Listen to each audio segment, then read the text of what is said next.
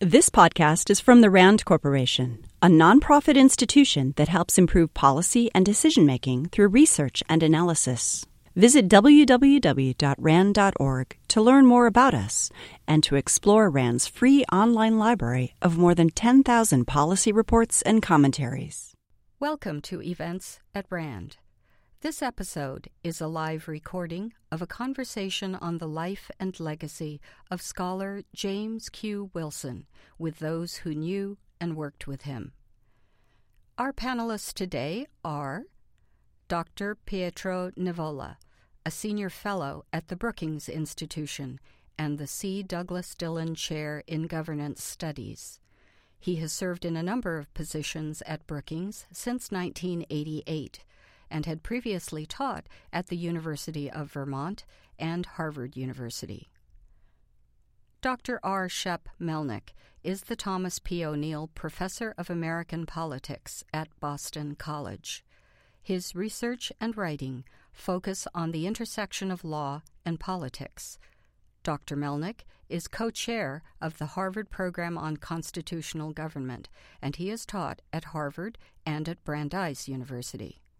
Dr. Angela Hawken is Associate Professor of Economics and Policy Analysis at Pepperdine University. She is an alumna of the Pardee Rand Graduate School and is a former student of James Q. Wilson. Her research focuses on drug policy and criminal justice, and she consults regularly with the United Nations and the State Department.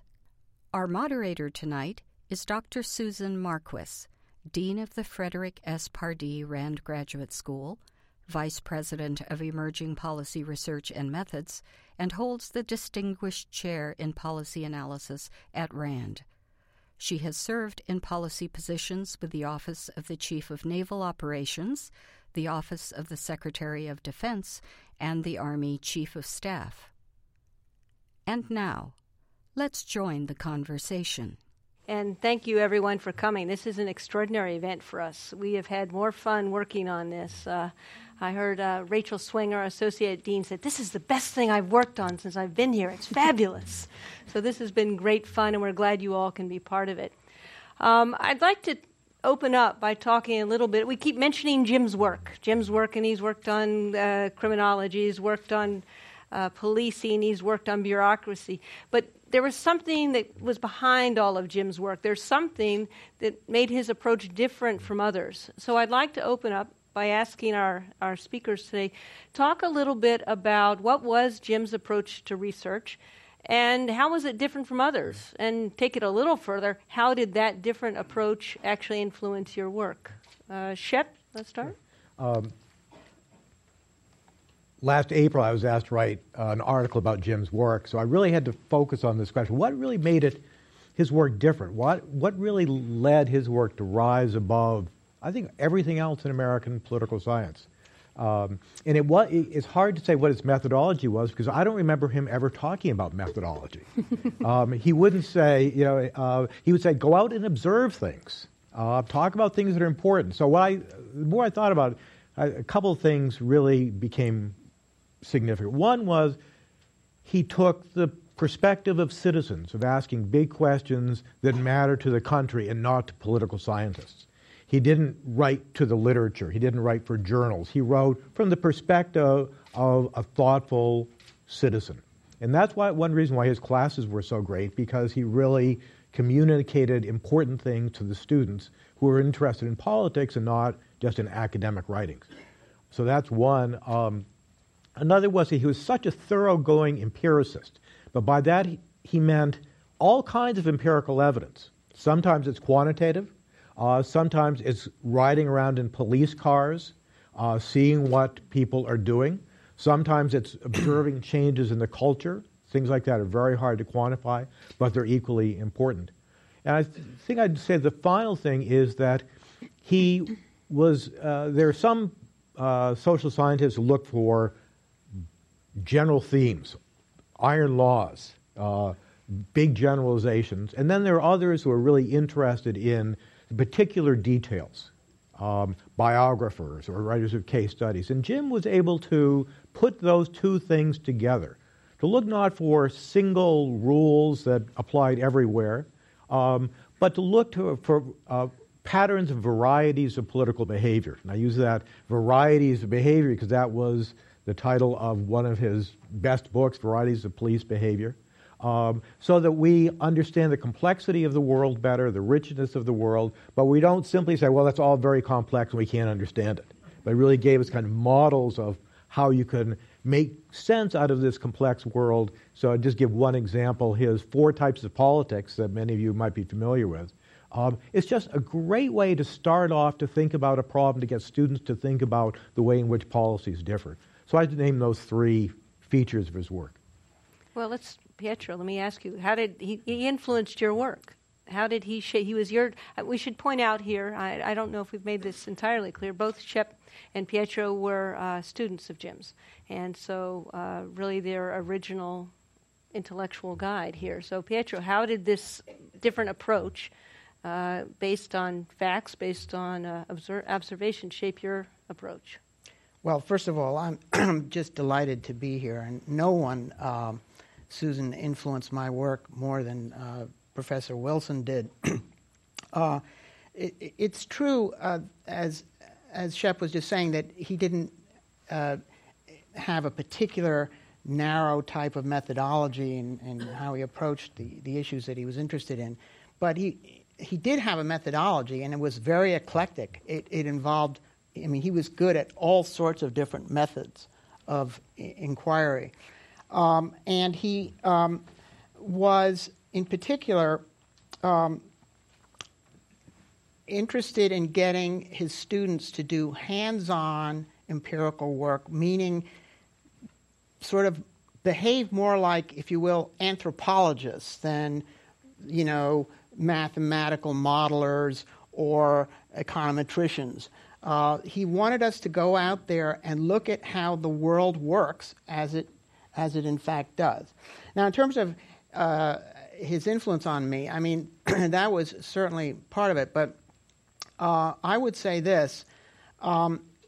Jim would sort of hint very often that one should beware of conventional wisdom. In some ways, Jim was a contrarian by nature, which he picked up, I think, from his own teacher, Edward C. Banfield, who was a teacher of mine, so I guess I picked up some of it from both of them. But Jim would really challenge conventional wisdom. He was skeptical. When he would often say, whenever you hear a sentence that begins with, as everybody knows, ...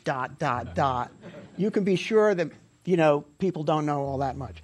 So So that was one thing, and that runs throughout my work. I'm a bit of a contrarian in my own research. Two other things, or 3, that are important, were important for me. Jim was a strong believer in looking at the institutional design of the American political system, the Madisonian system. That explained a great deal to him, both in terms of its formal institutions and in terms of informal practices and unofficial behaviors that go on within that system. And that, I think, was very important. As you know, Jim, many of you know, Jim was a car aficionado. He was from these parts, from Los Angeles, and he would really tell his students, you got to look under the hood to figure out what's going on. Very often. And using another little car metaphor, the final thing I would say is he would urge us to look at where the rubber meets the road, which is that you can have excellent public policies, well-designed, well-intended, and so on, but they can falter where the rubber meets the road, which is the implementation stage. So that was a key consideration, which I think had a profound influence on me. Well, let's pick up on that for just a minute. Thinking about Jim's work, you're talking about where the rubber meets his road. Where the rubber meets the road, he was really focused when he was looking at what does the government do and why does it do what it does. He was really focused on the operators. anyone here, how was that focus on the operators different from the approaches others took? They're following up on what Pietro said about how he advised us to do research. By operators, he meant the people in the organization who do the work that justifies having the organization in the first place. So you can't assume that they're going to be following all of the grand policy dictates that come from the top. You can't assume that they're going to be doing what the managers want them to do. So he spent a lot of time looking at what does determine what people at the bottom do. And I know in my research, that was extremely helpful. I looked at the way in which courts had affected environmental policy, and taking his advice, I went and talked about the people who enforce environmental laws. And so, what do you do? And tried to say, well, how do you interact with the courts? And there was that level to say, what is it that determines what a policeman does on the beat? Is it the formal rules that come down from the police department? Well, probably not. It's the situational imperatives, as he called it, that of facing difficult, often dangerous situations, having to make snap judgments about who is dangerous and who is trustworthy. And part of that means that it's not as rule-abiding as we'd like to think it is. And I think that's a profoundly important feature of his work, that the focus on what it is where citizens meet government and how that can be controlled from above. If I follow on that, I think Jim was much more inclined to actually speak to people than most academics. So I think we're really stuffy and unfriendly by and large. He loved to be out there on the streets and engage. And I think especially if you speak to police who are ever involved with his work, just how enthusiastic he was about actually and paying attention. Often we think we're the bearers of knowledge and we're here to just share our great wisdom with you. But he listened very carefully. But I think there were other few ways in which he really differentiated himself that we haven't touched on yet. And the first is his minority status. He was a minority. He was a conservative in an environment that was primarily liberal, and that changed how he thought and how he behaved in a way that shaped him and I think made him a much smarter, clearer thinker. That minority status meant that he had to be careful and he had to be super productive. I mean, there were very few academics that produced quite as much as he did. The other thing I really appreciated about him was his breadth. I think the definition of a PhD these days is that you learn more and more about less and less, so that on the day of graduation you know everything about nothing, right? And he really did. He really wasn't a supporter of that kind of model. He really made us believe that being good at many different things helped you be better at every one of those things. That if you worked on A, B, and C, that you were better at C because of what you were doing with A. And that was really quite unusual. We typically do tend to focus on more and more and more, on less and less and less. I think also what made him different, and we have talked about this a little, is just how practical he was. We tend to not be very practical as academics, and he wasn't really interested in your ideas if it didn't actually matter. Was this going to make a difference? Really got his attention. Well, Angela, you bring up the fact that Jim was well known as a conservative. Occasionally the phrase neoconservative was applied to his approach, and yet here was a man who cared deeply about government, valued government, and appreciated the job that government workers do in the face of extraordinary constraints with conflicting and broad goals, vague goals, with the constraints having to do with the process, the budget process, and the number of stakeholders. And yet he was amazed that the government was able to accomplish anything at all, and he seemed to appreciate it a great deal. I mean, how unusual was that? I'd say the book Bureaucracy, which is just an amazing book, probably will displease or surprise many conservatives because it is not an attack on bureaucracy. It talks about how we make so many conflicting demands on democracy, on bureaucracy. We want it to be efficient and effective. We want it to be accountable and responsive. We want to avoid scandal, and we want it to do great things. And he showed really, in this very short, brilliant article, how it can't do all of those things at once. I think one of the takeaways from the book is that there are a lot of constraints on bureaucracy, and especially American bureaucracy, because there are so many masters, so many conflicting demands. Therefore, be careful what you ask public bureaucracies to do. So if you carefully design the tasks and the organization, it can do some extremely important things. But it's hard to narrow the responsibilities in a way that's practical to get them done. I think that's right. I mean, Jim was very clear that, agencies that are assigned manageable tasks are going to do a better job than agencies that are assigned vague and confusing and conflicting tasks with conflicting goals. In general, though, Shep, I would have to say that Jim's inclination was to prefer that people lower their expectations about what an activist government can accomplish. And indeed, to respect the way our political institutions sometimes prevent government from taking ill-considered or precipitous action. Sometimes he would, as Jim would say, it's just better to don't just do something, stand there. And in light of sort of the recent debates on fiscal policy, sometimes I think that's been an unheralded blessing in our system from time to time. I mean, we didn't take the route of some of the European parliamentary regimes, for example, in taking very premature, precipitous action in austerity measures and, above all, tax increases. Well, let me pick up on that. Pietro, you wrote a little bit about, as an example of Jim being far too thoughtful and far too evidence-based, perhaps, and to rely on sort of standard ideologies or what everyone knows. You brought up the example of his analysis, his reaction to the stimulus package in 2009. Yeah, this was interesting because I worked with Jim on a paper for the Hoover Institution, which was an attempt to evaluate the stimulus. And it took a long time to figure out how we were going to grapple with this question because, for one thing, it was very hard for either of us to make have a verdict about it when we were writing about it, which was back in 2009, 2010. It was a little too early, but what we finally did agree on was what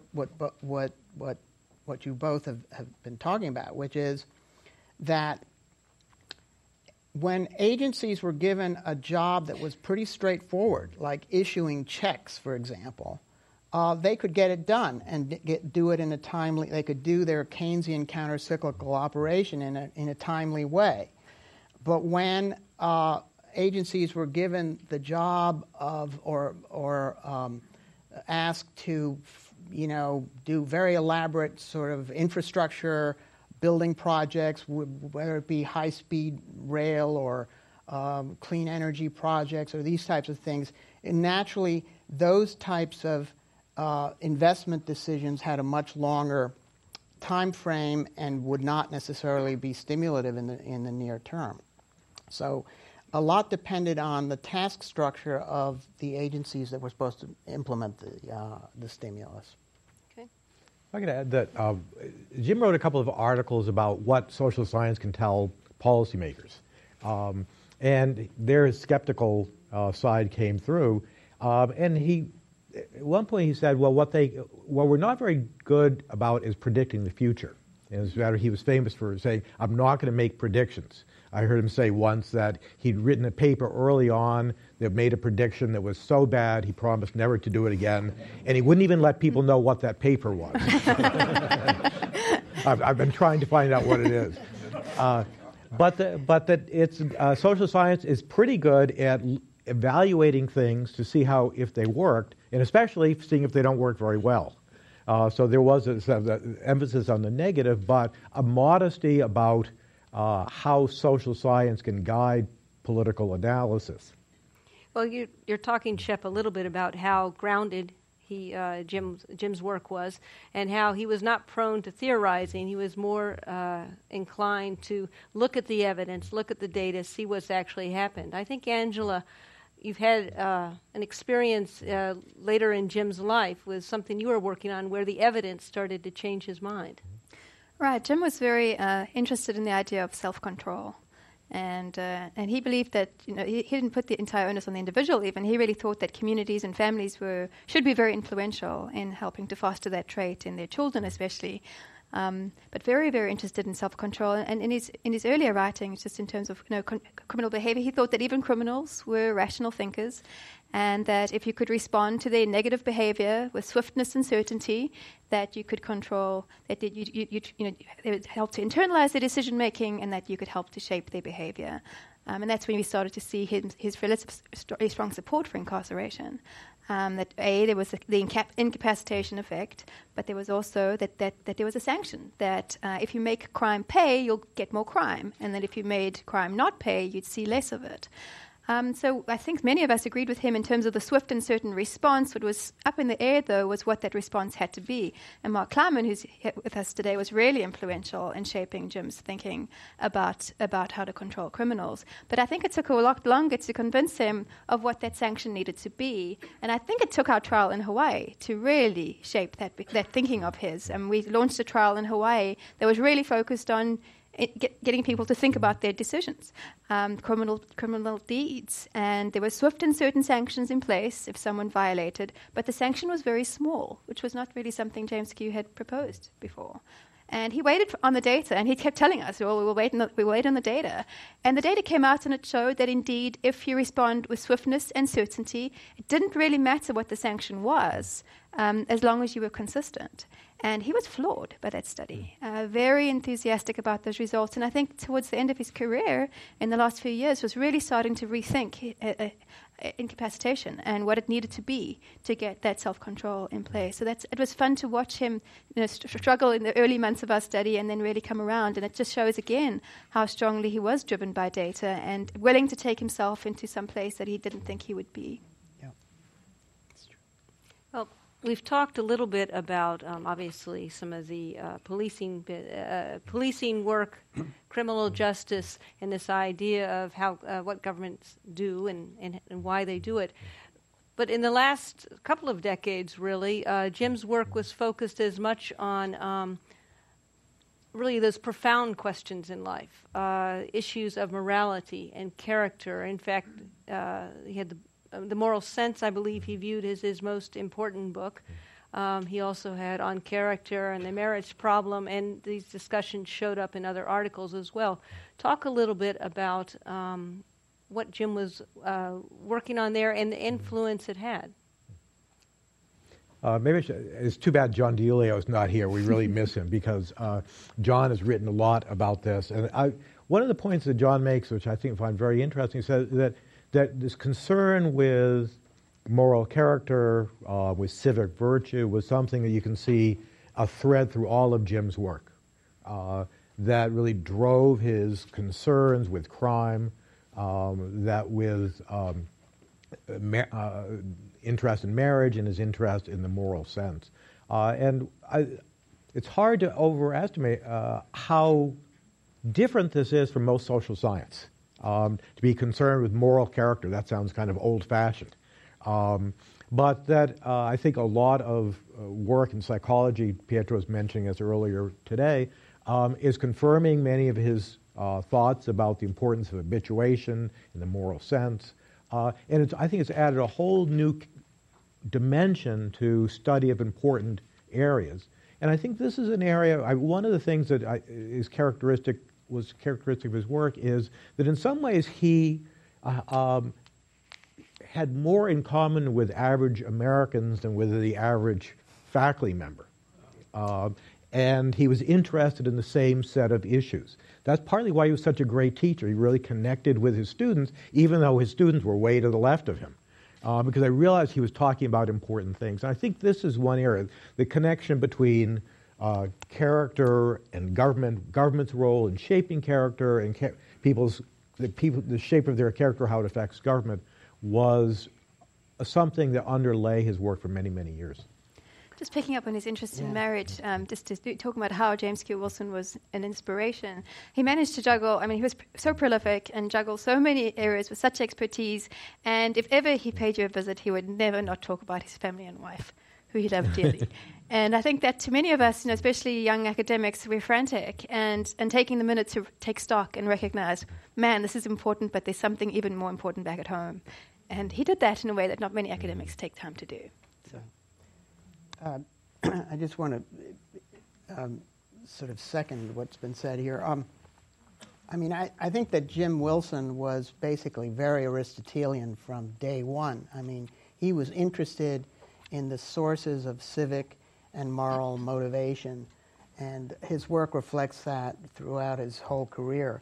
I think in later years, one of the reasons why he got immersed in questions of character and the moral sense, was because he became increasingly worried that public policy just wasn't harmonizing with certain civic virtues, and he was searching for ways to sort of make for a better fit there.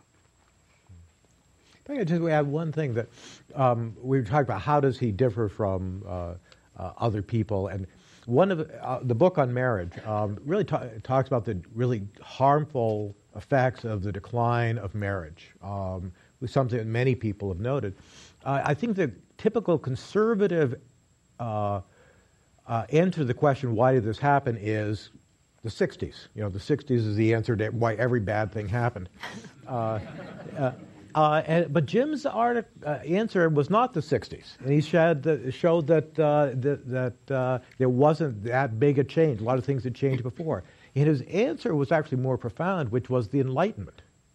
That the Enlightenment brought tremendous benefits in terms of individualism and rationalism, but it had some very problematic side effects of excessive concern with ourselves and not our commitment to others. So that was one way in which I think he was willing to contradict or to basically try to broaden the view of people who often agreed with him. Well, on that note, we're going to broaden the view and broaden the audience and give the audience a chance to ask questions of the panel and engage in the discussion. Start here to the panel's right. I was wondering if his broken window policy was ever applied to schools.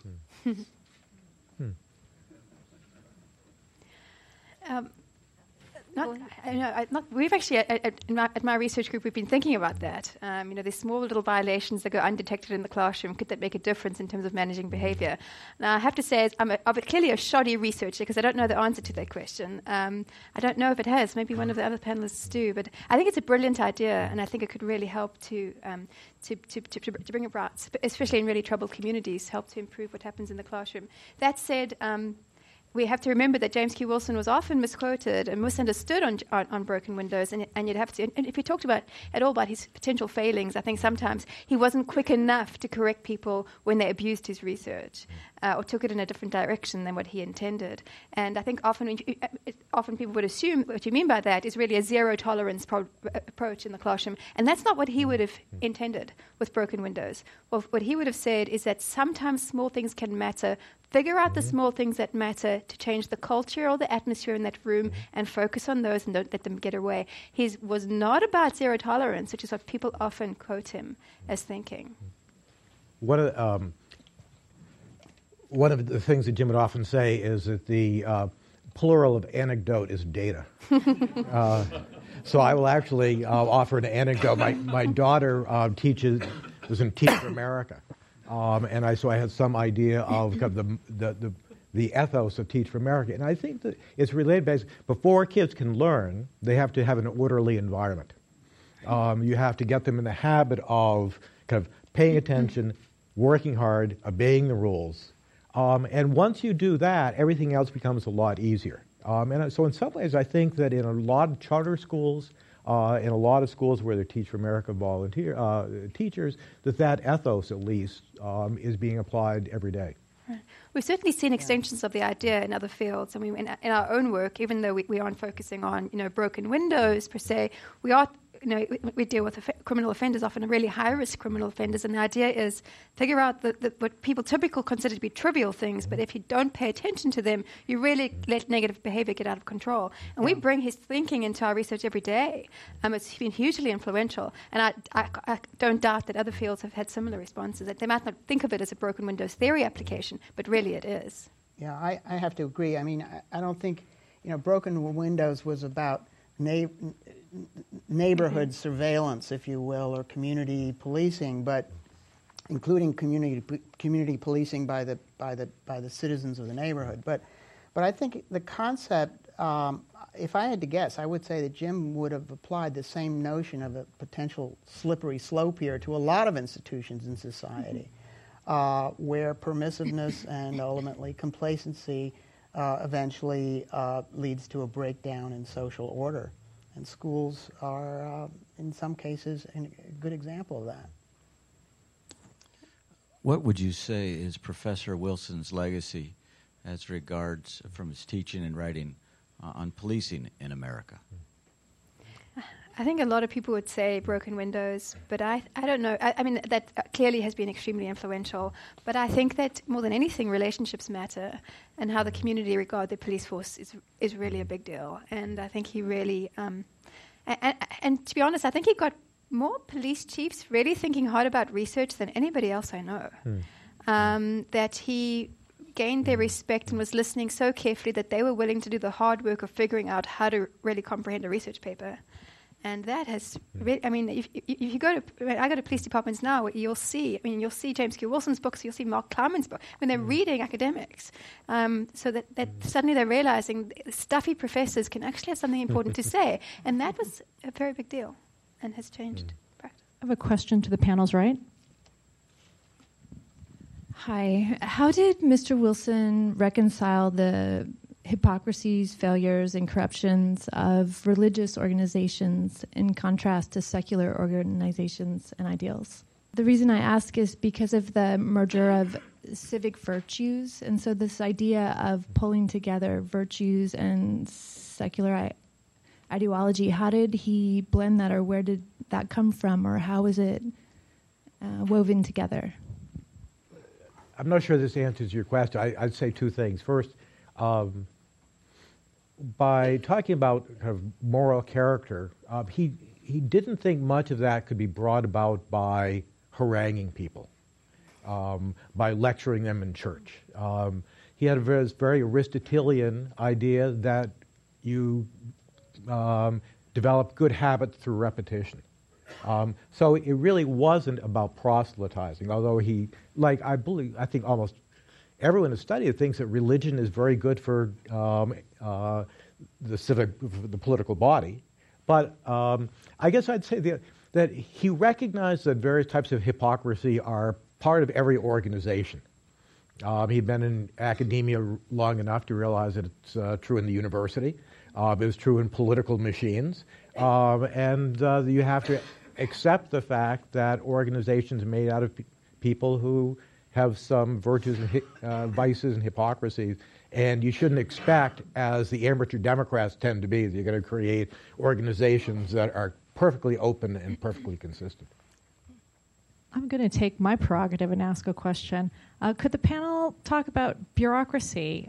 Is government bureaucratic now more so than when it was when Professor Wilson started writing about this topic? I'll take a brief crack at that and try to channel John DiIulio, who unfortunately was struck down by the bureaucratic flu in the Eastern Seaboard. I think if John were here, he'd say that the scope of government and the scope of bureaucracy, in a sense, has in fact grown. It just hasn't grown in the visible, formal ways that we think of it. It has grown off budget, for example. It has grown through the employment of contractors and so on. To manage all that, there's been an enormous profusion of red tape. I'm sure Shep can tell you more about how the courts have been involved in that as well. Yes, I would say that indeed our society has become more bureaucratized now than it was when he first took an interest in these questions. And I would add another thing, and I'm not sure whether Jim would agree about this, but I've often was very sad that he died before I could tell him about it. Much of the bureaucracy that we worry about in this society is at the state and local level. That's the bottom line. And we don't have, at least the typical citizen doesn't have that much of an interaction with federal bureaucrats all the time, except for the IRS occasionally. But the amount of bureaucratic red tape that one deals with if one is subdividing a piece of property or trying to get a building permit or relatively straightforward things like that at the local and state level. I'm from New York, so I know something about this, but you're from California, so you know even more. Is staggering, and that's something that we haven't really discussed, enough. I think in our critique of this problem. What an odd feature of American politics is, while the responsibilities of the federal government have grown enormously since the 1960s, federal employment hasn't. So how is that? It's partly what Pietro said about state and local government hiring contractors, putting mandates on employers rather than having direct federal spending. And I think this is an area where Jim's work, Bureaucracy, really is fascinating because it shows how American public bureaucracy is different in so many ways from our European or a Weberian model. And I just thought one metaphor in that book that I always share with my students is that European politics is like a prize fight, where you have two parties that contend, one knocks out the other, gets to rule for 4 or 6 years, however. But that's not American politics. American politics is like a barroom brawl. Everyone takes in, the sides keep changing, the weapons are anything that's available, whether it's a gun, a knife, or a chair. It never quite ends, and it spills out into other arenas, outside the bar, into the street, and you keep waiting for it to end, but it doesn't. So I'll leave you with that metaphor. I have a question to the panel's back. Chief Bratton was here several years ago, and he perhaps is the best evidence of what has already been said, the impact on the police community of Professor Wilson's research. And, he would continue to sponsor, this is Bratton, new research, and a lot of it was influenced by Professor Wilson. What I would be interested to know is what impact on society, specific impacts we can see in terms of his studies on morality and character. The reason that is so hard to answer is because he recognized that these are cultural changes are extremely slow. They're very hard for a government to change in the direction it wants to change them. And that character is obviously formed first and foremost in the family with very indirect governmental effects.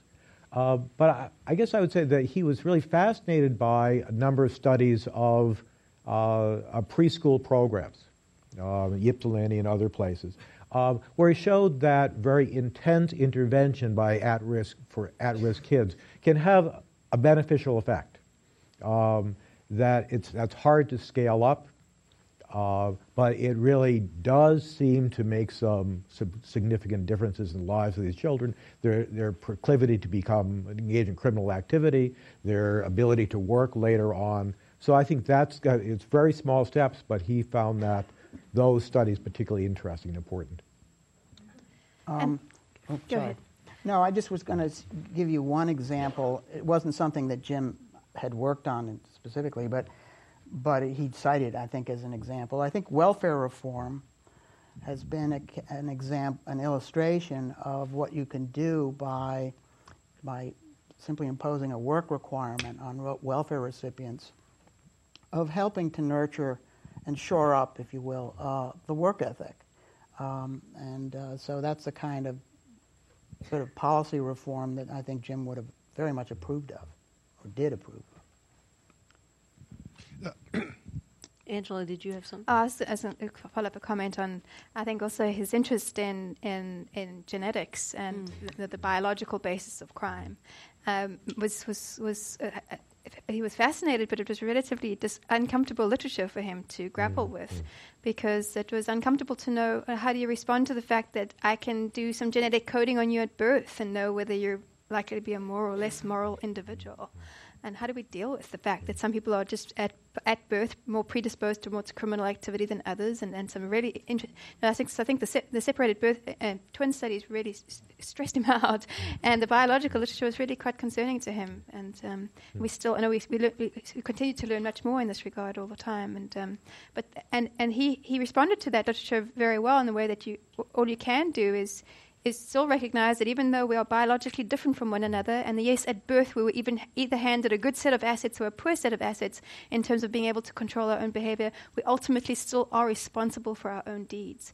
And that we should be careful what we do with that literature as it emerges, because we can't ever take away that individual responsibility.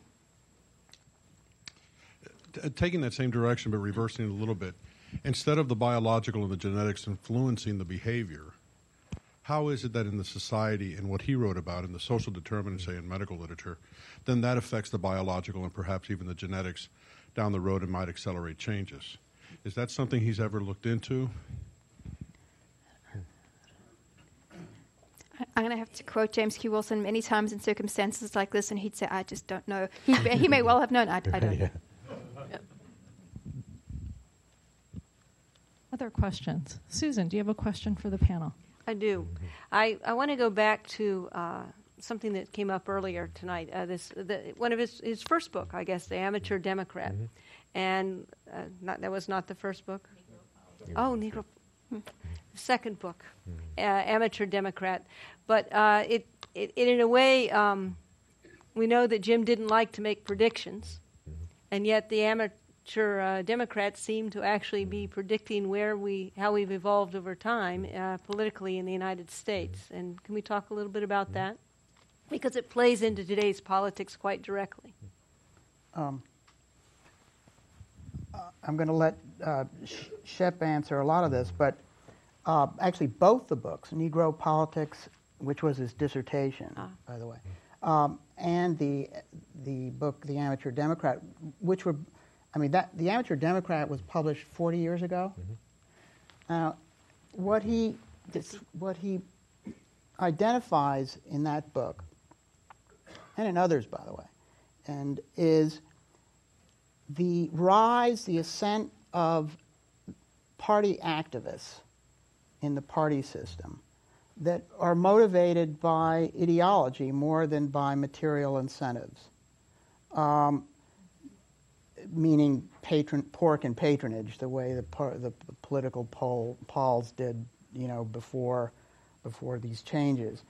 And I think that, given how early he saw this development, it was really an amazing discovery, because this is exactly what's happened to our party system. The rise of militants, zealots, if you will, who've taken over the process of nominating candidates through the direct primary. But at the time that he was writing about this, it had by no means become the phenomenon that it is now. And yet, these books were including, the book Political Organizations also talks about this, were very early forecasts of what we now have are now experiencing, and that it help explain the polarization of the political parties. The book is about reform organizations in 3 cities. And as he pointed out, at the time, the organizations he was studying were primarily liberal, that they were fighting the party machine, that they put a great deal of emphasis on process, democratic accountability, especially to the activist core of the Democratic Party. The old parties tried to facilitate compromise, often by avoiding big issues, would appease their supporters through material incentives like jobs and contracts, and wanted to avoid the kind of the controversial issues that the reformers really wanted to put front and center. And he noted it in one of the preface of a later edition that what he had described in the early 1960s as a liberal phenomenon, by 1964 Republican Convention was on full display in the Republican Party. And he really showed how this, what he called a ethos or a mindset, really was changing who was in politics and what they thought their conception of politics was. That was further on display in the 1972 Democratic Convention. For those of us who are Democrats, that was not our best moment by any means. But it seems to have captured the entire political spectrum now and has been a particularly important cause of partisan polarization, so that now all the people who wanted kind of to do away with the professional politicians of the old days now kind of wish that we had more of them back. Well, I'm going to wrap up with a question. We have about a dozen of Jim's former students here with us. And as I was saying to one of them, I said, it's fabulous being our age and being referred to as the students. But we do have about a dozen, almost a dozen of them here with us today. So I want to go back to not Jim, the policy analyst, not Jim, the scholar, but let's go back to Jim, the teacher. We have a couple of his students with us here on the stage. What were Jim's particular talents and characteristics as a teacher? Four things. He would ask incredibly deep and interesting questions. I mean, questions such as, what is the single most distinctive feature of American democracy? I mean, think about that. It's not an easy one to pick out. What is a democracy? He would ask us. Why do some government organizations, some government bureaucracies perform better than others? Why do people engage in collective action, even bother to vote, when there's little incentive to do that, since your one action isn't going to make that much difference in the larger scheme of things? Why do people do these things? I mean, getting students to think about those fundamentals was a hallmark of Jim's approach. The other thing is a couple other things. Jim was not only teaching us, he was also learning from us a lot. I mean, if you look at the bureaucracy, it's inscribed to the Harvard graduate students that he taught. I mean, because he really loved the sort of the intellectual engagement with his students. Jim was in many ways sort of like a great artist or a great scientist in that he just loved the process of intellectual inquiry, the back and forth, not just the end products of that inquiry, even though he was prolific, obviously. The other thing is he kept things very simple. He was very parsimonious and accessible. I mean, he didn't complicate the classroom with technical discussions too much. And the final thing was that he was a great performer. I mean, Jim was from these parts, and I think he might have wanted to be an actor, but he was an actor. He'd get up before hundreds of Harvard undergraduates in these big lecture halls and get standing ovations several times a week for his lectures, not just at the end of the course, throughout the course. I say, what does it say about a professor who can teach a course called bureaucracy and have hundreds of people go to it? Part of the background of the course that he wrote about later was that when he took the job at Harvard, he said he would teach anything but public administration. But he was told, if you want the job, you have to teach public administration. He said, well, I'll call it bureaucracy. And he was a brilliant lecturer, but what many people who are considered brilliant lecturers do is to play to the passions of their audience. But that's not what he did. He would challenge people's assumptions, and he would get them to think more deeply about what the issues were with the type of clarity that Pietro mentioned. And the other thing I just want to mention, for us, those of us who were his students, he was incredibly generous, and especially generous in giving us credit.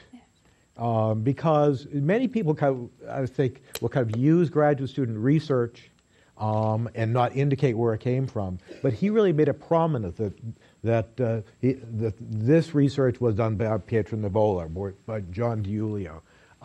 And that was something that just made us very grateful, something we're very proud of, but really showed a very deep honesty and generosity of spirit.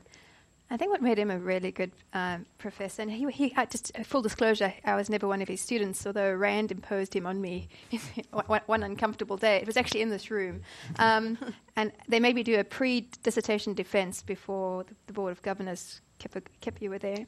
And I was at that screen right there, and what he really made you do was be fully accountable for every word you said, how you said it, and every data point you delivered.